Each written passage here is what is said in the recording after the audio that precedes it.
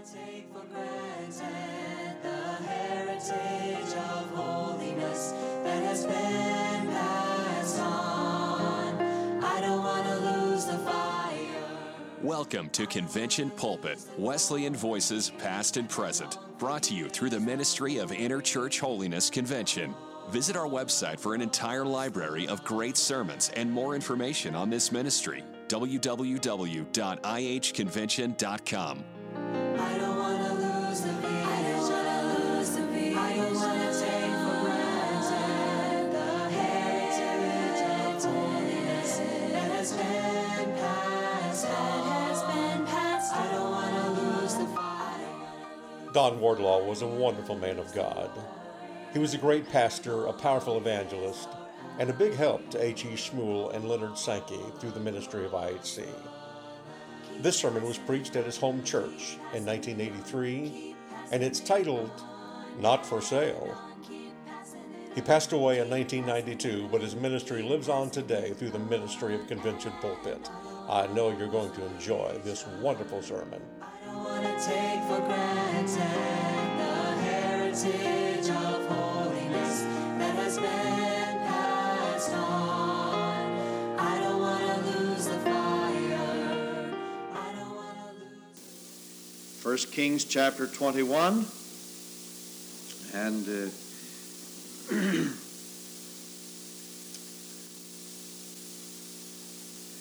we want to look at the scripture together. Are you finding the place? I want again to say we're so delighted to have each of you here. And we have some here who haven't been here for quite a while. I think we have at least one or two who have not been in the service to my knowledge before. We want to welcome you, not only this morning, but welcome you back to each and every service of the church. 1 Kings chapter 21, we begin to read at verse 1. And it came to pass after these things that Naboth the Jezreelite had a vineyard, which was in Jezreel, hard by the palace of Ahab, king of Samaria. And Ahab spake unto Naboth, saying, Give me thy vineyard, that I may have it for a garden of herbs, because it is near unto my house, and I will give thee for it a better vineyard than it, or, if it seem good to thee, I will give thee the worth of it in money. And Naboth said to Ahab, The Lord forbid it me, that I should give the inheritance of my fathers unto thee.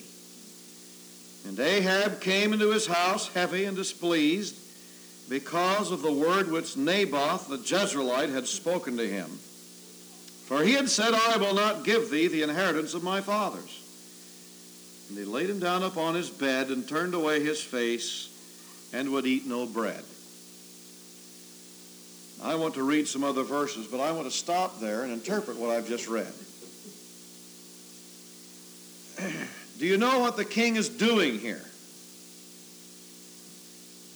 Now, the King James Bible is interesting for its language, and I appreciate it.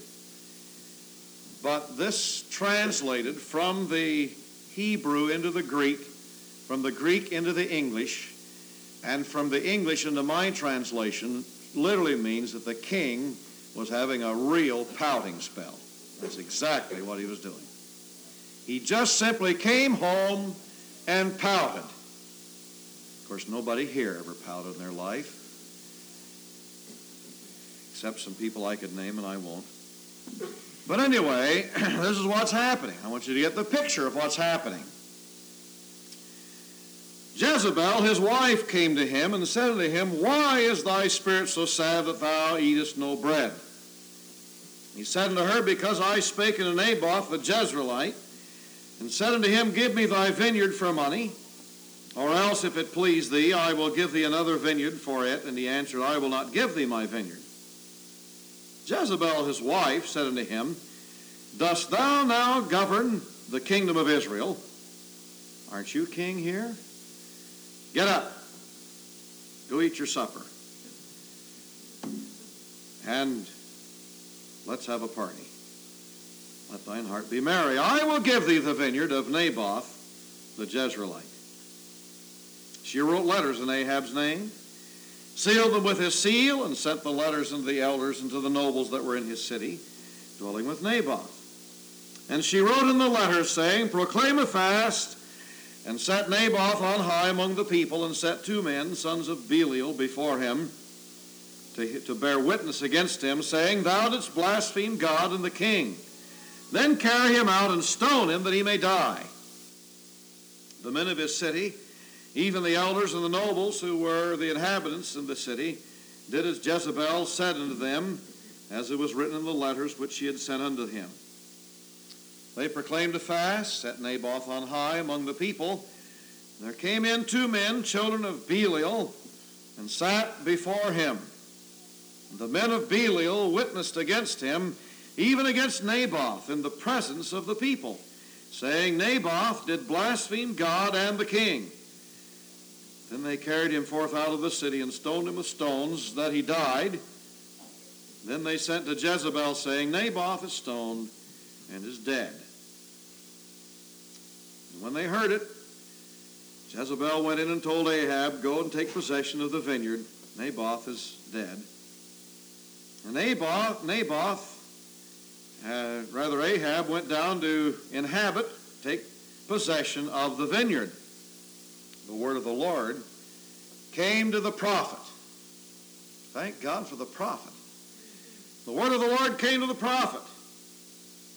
If you'll read the rest of this chapter, you'll find out what the prophet said, and you'll find out what happened in the rest of this story. And that's not what I want to talk to you about this morning. I'd like to talk to you about a man that I feel, and I'm certain, when God begins to hand out rewards, this man is going to be high in the annals of heroes of Scripture. Naboth. We know very little about him. We know very little about the history of his family. We do know where he lived. We do know something about his character, but other than that, we know very little about this man. However, out of this dark story, out of this tragedy in the life of King Ahab and the history of Israel, from this story comes one of the most sterling characters in all of the Old Testament. Naboth stands head and shoulders above many of the people of his day, perhaps most of them. You Bible historians will remember that the history of Israel, this is a low time spiritually.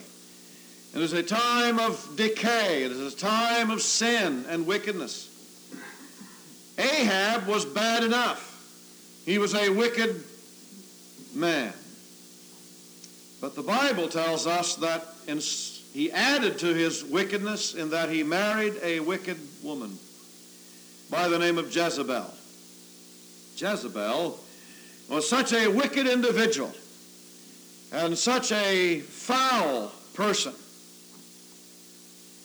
until 3,000 years after her life and after her death, her name still is synonymous with wickedness, especially the sins of pride and the things that go along with that kind of a life.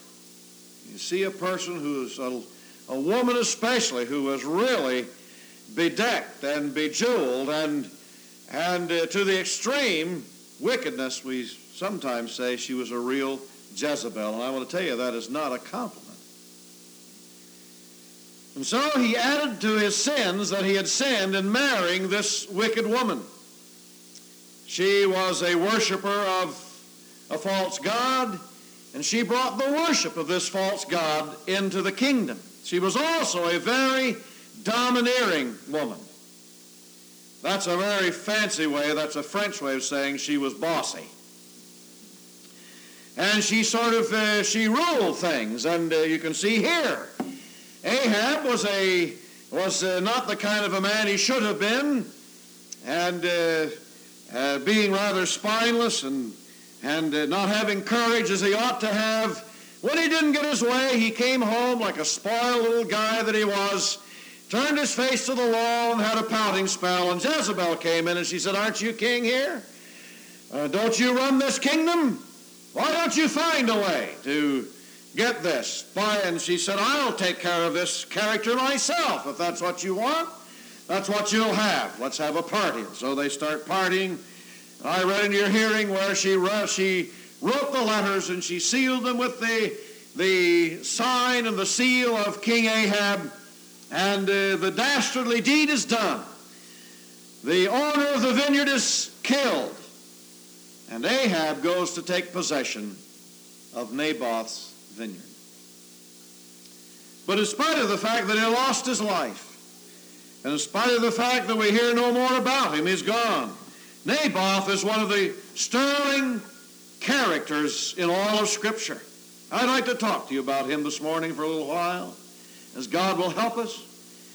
I have great admiration for this man. I believe there's some things about his character that you and I ought to have in our characters.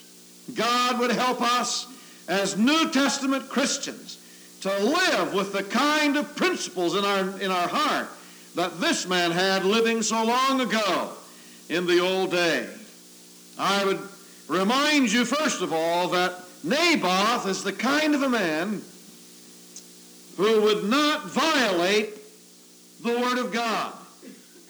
When it came to the point where he would either violate the Word of God and sell his property to the king, or he would stand against the king and all the government and all that he represented. He would stand against him in obedience to the Word of God. He chose to obey the Lord. Thank God for people who choose to obey the Lord. Now, lest I be misunderstood here, I want to say that I believe in keeping the laws of the land. I believe that we ought to be law-abiding citizens. However, it is not the province of government to make laws which force us to violate scriptural commandments and scriptural principles. And there is a higher law than the law of the land. Now, that doesn't mean that you just have the right to pick and to choose which laws that you want to obey and which laws you don't want to obey. But when there is a clear conflict between the law of the land and the law of God, friend, you and I have as Christian people, we are under a higher law than the law of the land. And here's a man who lived under a wicked king. This man was wicked. And he asked him to do something which would violate God's word. Let's go back to the book of Leviticus. Those of you who have your Bibles with you and care to follow along, go back to chapter 25 of Leviticus, where the laws are being given, particularly the laws, various and sundry laws concerning the redemption of land and the redemption of servants and the year of Jubilee and all of this that was given.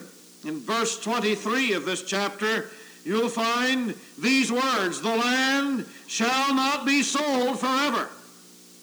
For the land is mine, and ye are strangers and sojourners in it. And in all the land of your possession ye shall grant a redemption for the land." Then God made provision so that if there was a Jewish individual, a man, a family, which through sickness or through some misfortune became poor, they had bills they were unable to meet, they could sell that land to another Hebrew. This land would be sold at a certain price, the price to be negotiated by both buyer and seller, with in mind that after a period of time this land would go back to the original owners. If you'd care to study something concerning Jewish history, you'll find something called the year of Jubilee. The year of Jubilee was every 50th year. And at that 50th year, then the land would go back to its rightful owner, or its original owner. That's the way God had one of the ways he had of distributing the land and distributing the ownership, making sure that there would not be despotic landowners who would oppress the people, being sure that his people had the property that was given to their families. You remember, don't you, that when the tribes came into the land of Israel, they were given a certain amount of land. Each tribe was given an amount of land. And the families of that tribe were given a particular section of land in that lot that fell to the tribes. Now, Naboth was not poor. He wasn't going to the king and saying, "King, I have a property here, and my wife has been sick, and my children have been sick, and I've suffered financial reverses, and I want to sell this piece of property to you, and I'll either redeem it or I'll get it back at the year of Jubilee, and I'll need to pay my bills." There wasn't anything about that at all. The king just became envious. He said it'd be a good place for me to raise my herbs, and I'd like that for my garden. And so he said to Naboth, "Sell me this place. I'd like to have it for my own." And Naboth, in his heart, Naboth saw a conflict between the request of the king and the word of God. Notice what he says here in this portion of Scripture. Here in 1 Kings chapter 21. He said in verse 3 rather, "God forbid, the Lord forbid it me, that I should give thee the inheritance of my fathers. I will not sell this property to you. This belonged to my fathers. It is mine by right of inheritance, and I'm going to keep it. I have no intention of selling it to you. It would be a violation of the word of Almighty God." If you want to find another scripture along this line, turn to the book of Numbers, chapter 36 and verse 7. "So shall not the inheritance of the children of Israel remove from the children of Israel, or remove from tribe to tribe. For every one of the children of Israel shall keep himself to the inheritance of the tribe of his fathers." If he sells this property, he is doing something to the inheritance. He is forfeiting his inheritance. He is violating the word of God. Ladies and gentlemen, you and I need to become so rooted and so grounded in the Scripture until it becomes a part of our very being and our thinking. Until when choices come up, and to follow the choice would be to violate the Word of God, we need to draw some lines in our life and say, by the grace of God, I will not violate God's Word.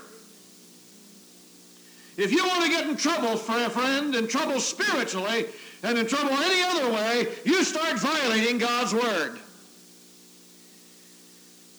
I think one of the reasons why we're in the political mess we're in our world today, not just in our nation, but in our world, we're not following Bible principles. Brother, if you follow the Bible, it'll always work. God He has the best plan. He had the best plan. He still has the best plan today. And the problem is that people have sold out. They have violated the Word of God. You and I must never violate what God teaches us in His Word. Amen. I thank God that I have this drilled in me and instilled in me as a child. But I have had plenty of opportunity to test it. Not that I have been asked by any king to sell any property, because I, first of all, don't know any kings, and the second thing, I don't own any property. But there have been some times that I had plenty of opportunity, and pressure was put on me to violate the Word of God and to do things that I knew God had said not to do. My wife and I were just first married. We had moved to Cincinnati, and I was attending God's Bible School. I was working in a hospital. And I was really getting rich. I was making 98 cents an hour. And and we were having a good time serving the Lord and establishing our home. But I remember one day that a certain thing happened in the course of my work in the hospital. Before they had the days when the oxygen was piped up through the walls and you just plug into the oxygen outlet in the room, back in the good old days when you had to carry the oxygen bottles around. And so that was part of my job. And I was called to a room one evening where a man was in an oxygen tent. He was a very, very wealthy man. And He had had a heart attack, and the doctor had prescribed oxygen. So I went into his room to change the tank, and he was upset. And I suppose I could have been a little more diplomatic about it. He said to me, "Is there any oxygen in that tank?" I brought a full bottle. I was going to change it. That was my job. He said, "Is there any oxygen left in that old tank?" Well, I could look at the dial. I knew immediately. And I walked in the room and looked at that dial. There wasn't any oxygen in that tank at all. Probably what I should have done was just said, "Well, my job is not to, my job is just to deliver the oxygen. My job is not to meter it and so forth, and you'll have to ask the nurse about it." But he asked me, and I didn't have any better sense than to tell him. He asked me a question. I said, "No, there isn't." And I showed him the dial, and the dial was on 0, and I hooked him up, and I got him going again, and got oxygen going into his little tent that he had over him. And I'd done my job, so I went, at quitting time, I went home. The next day when I got to work, I had a little note attached to my time card, signed by my supervisor. "Please come to my office immediately." So I went to her office immediately. I figured that's what she wrote, that's what she meant. And she did. She asked me to sit down. She said, "Did you do a certain thing last night? Did you change an oxygen bottle?" I said, "Yes, I did." She said, "Did you tell the man it was empty?" I said, "He asked me." She said, "Was it empty?" I said, "It was." She said, "Why did you tell him it was empty?" He asked me.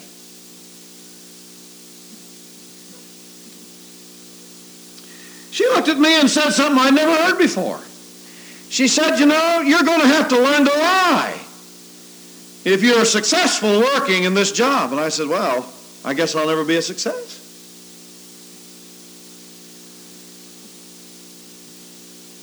Do you know what the Bible says about liars? It says, "All liars have their part in the lake of fire." And that somehow was drilled into me as a boy until I got on the job. I realized I could have been more diplomatic about it. Looking back on it, I can see where I didn't have to say anything. I could just have changed the thing and walked out. I tell you what that fellow did. He got so mad and upset. Maybe I should say upset, but I think he really got mad.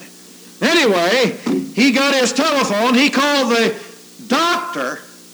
He got his doctor out of bed at about 10:30 at night. And the doctor called the nursing supervisor and got her out of bed, and she had to come down to the hospital.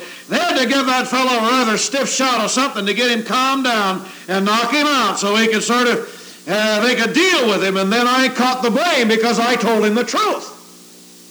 Well, that's just a small illustration. I'm still glad I didn't lie to him. Amen.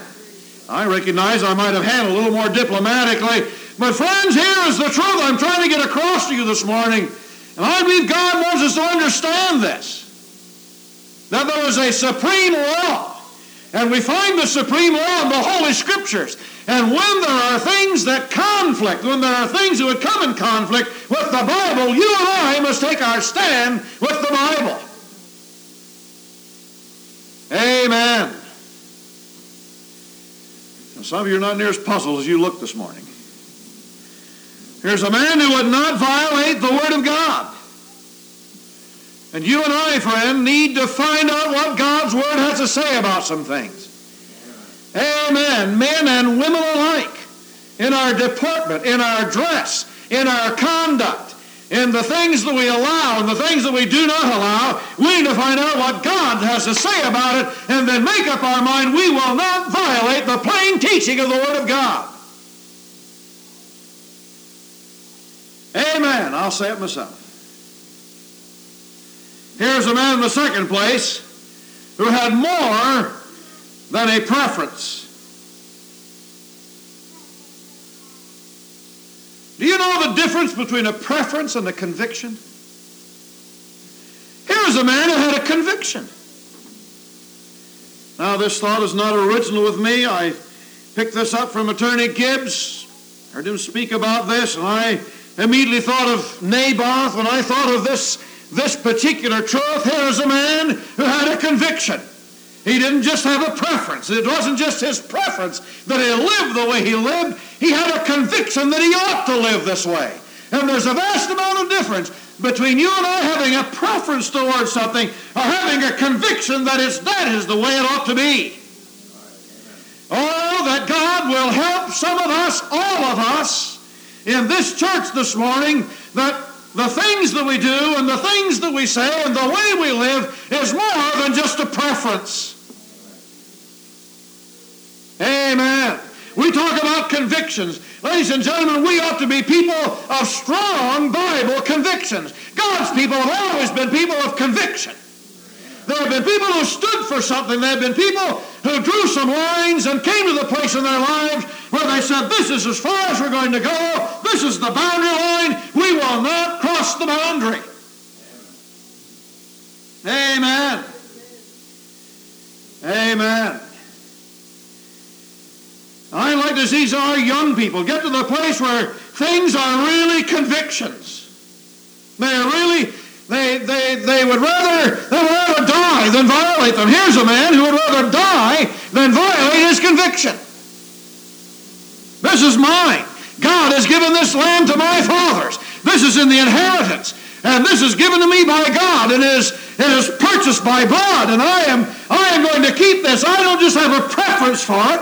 I am convinced in my heart this is what I ought to do. Several months ago, it's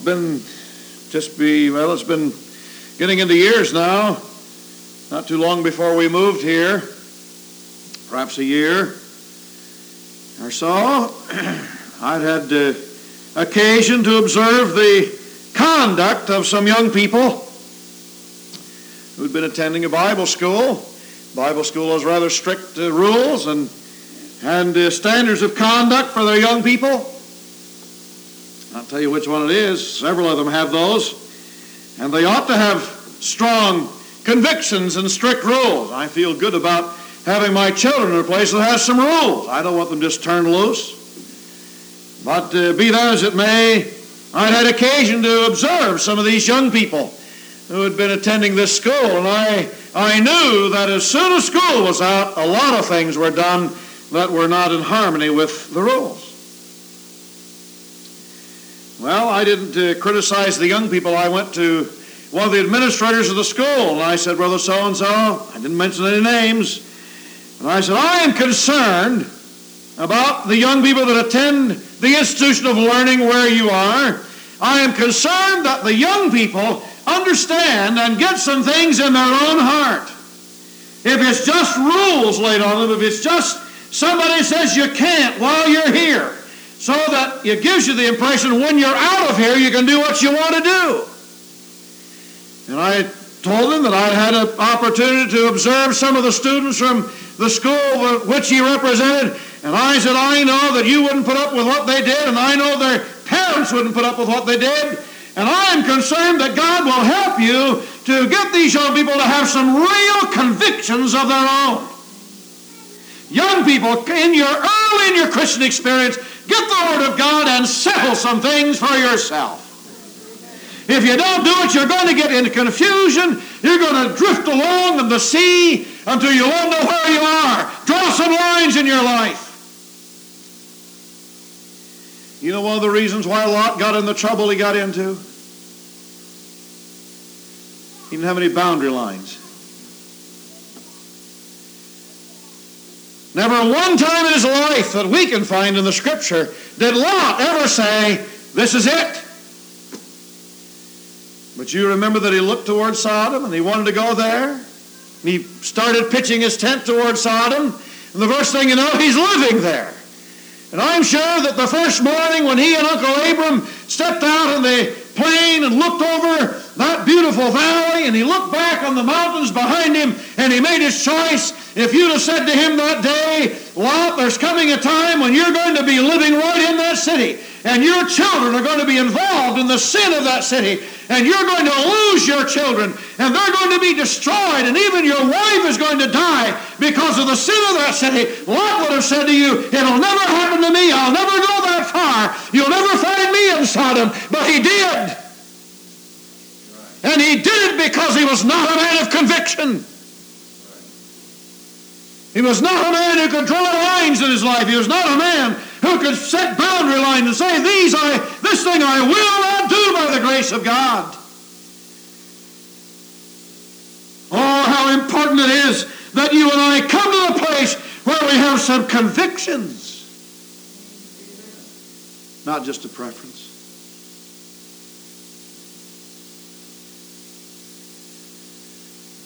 This has come in the Christian day school movement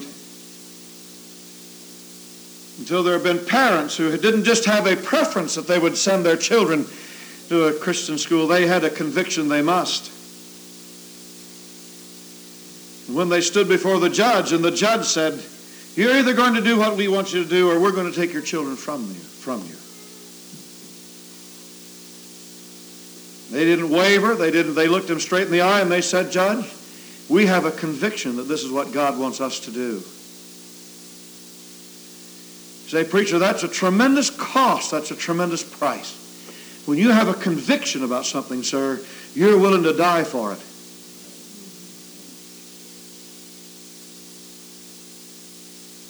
He had a conviction. He was a man who was not for sale.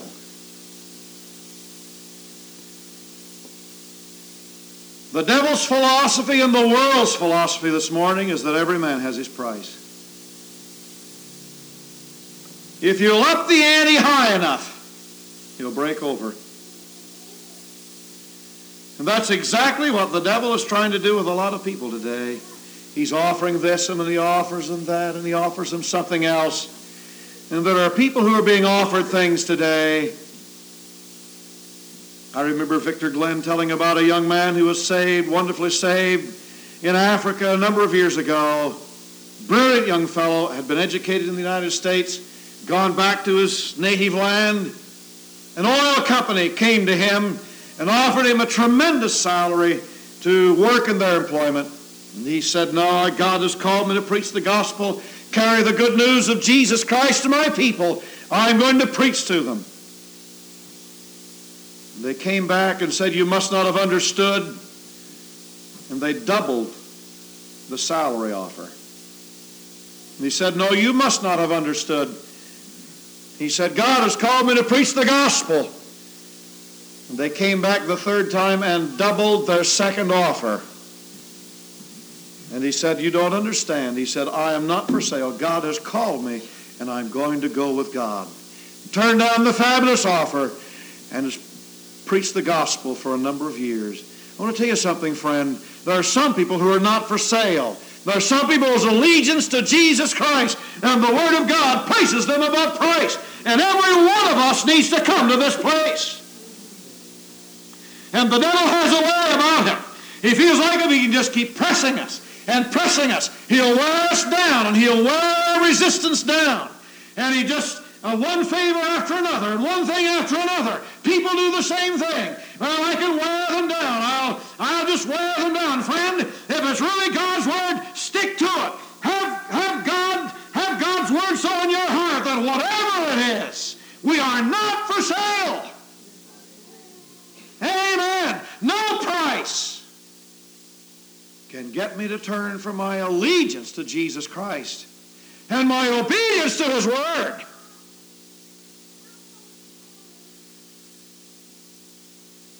You and I are going to have our convictions tested. Remuneration, recognition, the offers, whatever they may be.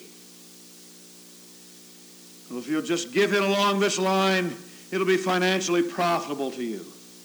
I'll make it worth your while.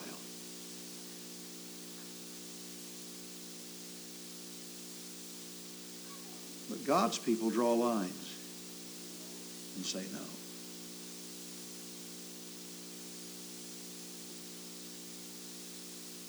Could I suggest something to you this morning in closing? And I want you to look about and think about it. Here's a man who was a success. I don't know what your definition of success is.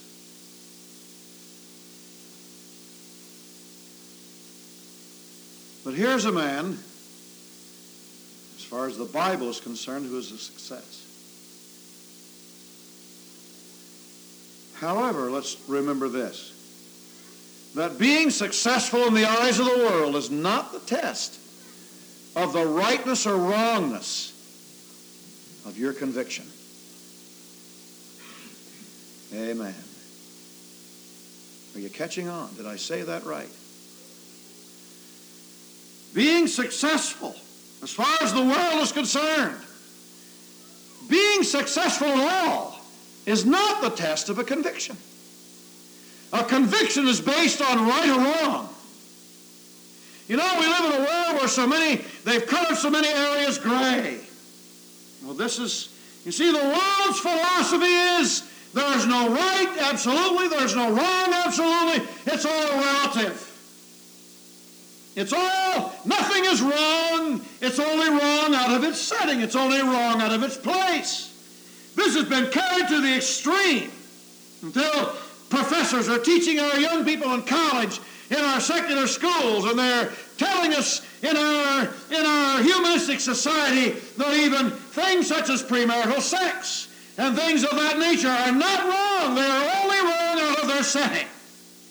We're saying it is not wrong to do those immoral things, only out of their proper setting. If you love the person, and if the setting is right and the atmosphere is right, go ahead and do it. It's all right. It's right in its proper place. Friend, there is never a proper place for sin. And God's Word has some black and white areas. God's Word is black and white. There are no gray areas as far as God's Word is concerned. God has said, thou shalt and thou shalt not. And brother, sister, He expects us to live according to those rules. Amen. And the man or the woman who lives according to the will of God is a successful individual, whether the world thinks they're successful or not. Amen. And the test of success, not whether you won or not whether you came out on top or not. Amen.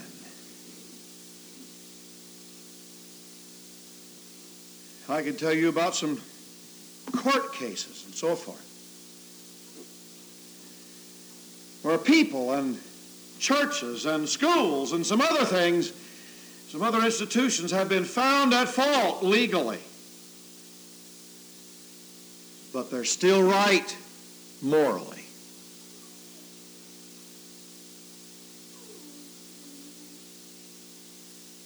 Are you listening? And ladies and gentlemen, we need to come to the place in our hearts and in our lives until we base our lives on the Word of God. Until we found them there. Until if it costs our head, if it costs our farm, if it costs our fortune, if it costs our family, we're still right. And in being right, thank God, God can take care of the future. God who holds the future in His hand will take care of that thing.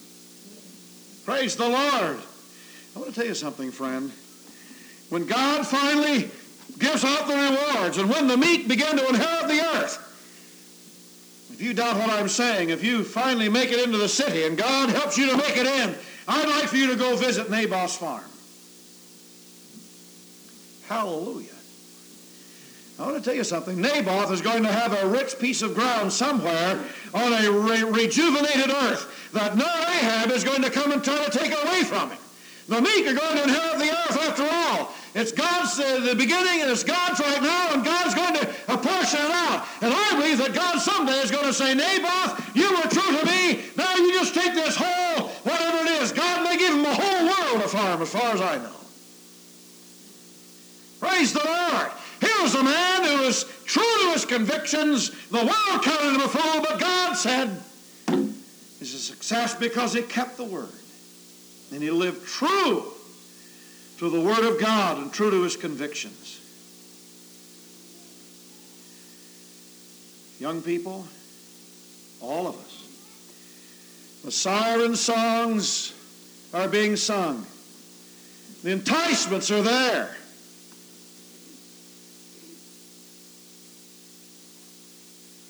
What are your convictions? Amen. Brother Griffith used to tell a story about some men in his church who, in Augusta, Kansas, many, many years ago now.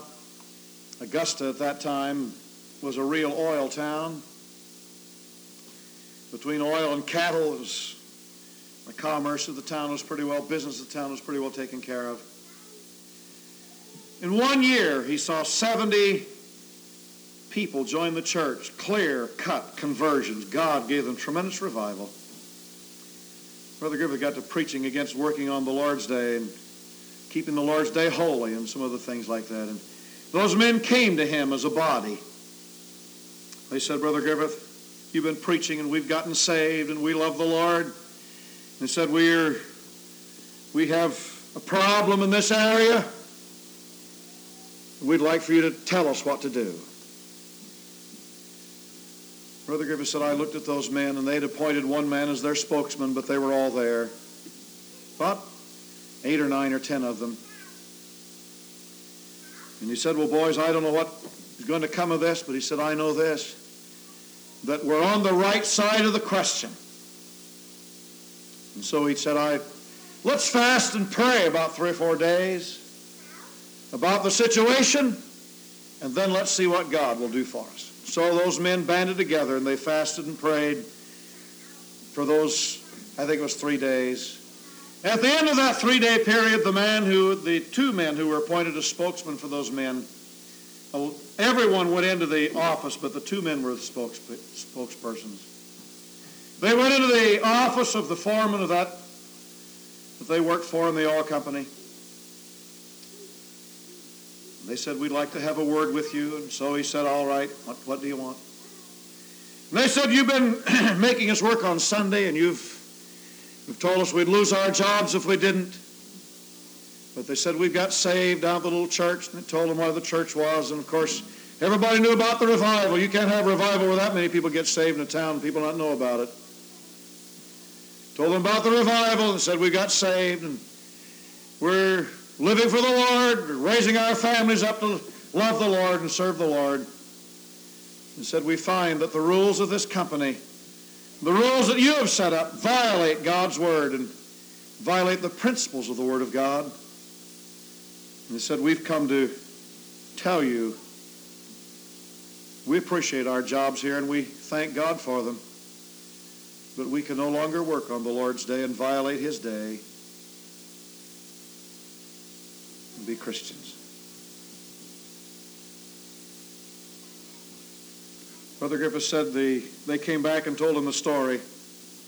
He said the foreman dropped his head for a minute, and then he looked up, and he said, well, boys, he said, there are plenty of other men who like to work on Sunday. He said, you men go to church, be Christians, raise your families up to fear God, and if we need something done around here, I'll find somebody else to do it on the Lord's day. Brother Griffith said those men came back to the study. They found me in the study praying. He said they came bursting in the church, shouting and praising God. Said we had a hallelujah camp meeting time. Those men worked for that oil company, provided for their families. They're most of them dead and gone to heaven now. But they would not violate the word of God. Say, preacher, what about their jobs? You see, if they'd have lost their jobs, they'd have still been right. Do you understand that? If it had taken the other attitude, if it had said, get out of here, if you won't do it on Sunday, get out, they'd have still been right. And the God of heaven, who looks after his children, who sees the sparrow fall, would have taken care of those men. Amen.